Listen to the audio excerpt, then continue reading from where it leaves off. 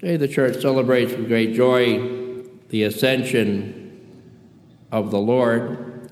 And we heard in today's second reading from St. Paul's letter to the Ephesians these words: May the God of our Lord Jesus Christ, the Father of glory, give you a spirit of wisdom and revelation, resulting in knowledge of him. It goes on in this reading, nearing the end of the reading, and he put all things beneath his feet and gave him as head over all things to the church, which is his body, the fullness of the one who fills all things in every way. The Lord Jesus, of course, sets the example for us in every aspect of our lives. Certainly 40 days that after his resurrection from the dead, he spent that time preparing his disciples that he would not be with them for a long period of time. But he kept telling them that.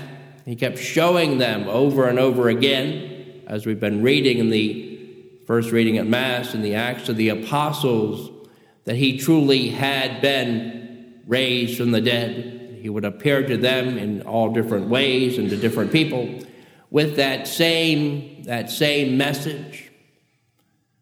I'm sure he would say to each of us this morning that he is always with us. So this day of the Ascension for each of us is a great day of hope. Yes, our faith is going to be tested, but this makes for endurance. This makes for perseverance, that we have to, as St. Paul would remind us in Scripture, that we must run the race that lies ahead. We need to cling to the Lord Jesus. In the letter to the Hebrews, it states that we need to keep our eyes fixed on him.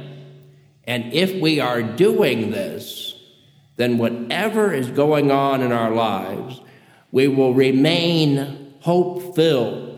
Again, we had another tragedy on Friday in our own Commonwealth, in Virginia Beach, where again some person that's unbelievable would take the lives of 12 innocent people. So we must pray for all those impacted in that horrific act. But for the Christian, he or she must never lose hope. This day of the Ascension is a day of hope for each one of us. If we keep going, if we keep persevering, if we keep our eyes, as I said just a minute ago, in the letter to the Hebrews, if we keep our eyes fixed on Jesus, then the reward then for each of us is everlasting life. And that then needs to provide us, for the Christian, to be spending time, if at all possible, certainly any time for prayer. Any place you can be, obviously, is a great place. If you're praying, that's awesome. But preferably, if at all possible, right here or in a Catholic church in front of the Blessed Sacrament, where the Lord is truly present in the Eucharist, and we can empty out ourselves to him in our prayer in order to be filled to overflowing. If we do not have love, as it says in the letter to the Corinthians, the 13th chapter, I'm just a noisy gong or a clanging cymbal. I so often think of those words for myself, that we must be filled with great charity.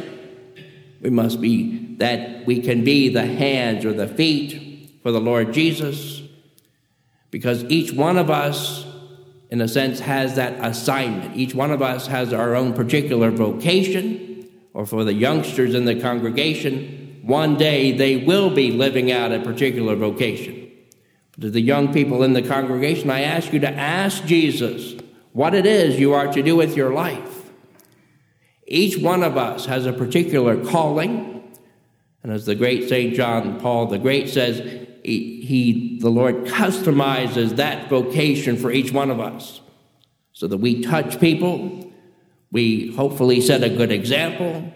And if we're doing this, then the world needs people like you and me to be enlivened with our faith, to be inflamed as this Paschal candle, as this beautiful candle is lit, and other candles are lit on the altar. We need to be on fire for the Lord Jesus Christ. And if we are doing this, then the Lord will present opportunities. By our prayer, we won't lose hope, even if after the horrific situation, as I mentioned just a minute ago, down in Virginia Beach, just the other day on Friday. We cannot lose hope.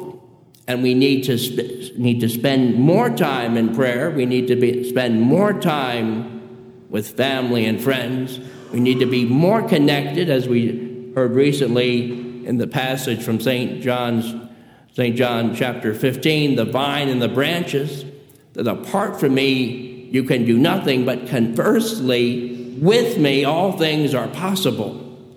And we need to pray for that. We need to be in agreement with this, that our faith is enlivened, our hope, we never lose hope, even in the bizarreness of our country and our bizarreness of our world and all that's going on. But no, we stay focused on Jesus Christ. And when that happens, we then walk with great faith. We have our eyes and our ears open for greatness, because each one of us here, we are awesome in the Lord Jesus Christ. When everything points to oneself, we're in trouble. When everything points to the Lord Jesus, we're on a firm foundation. So may we always keep our eyes fixed on him. May we know that we're on this day of the Ascension, that we celebrate. Indeed, it is a day for each one of us, a day of great hope. As I remind you that we're all on the road to heaven.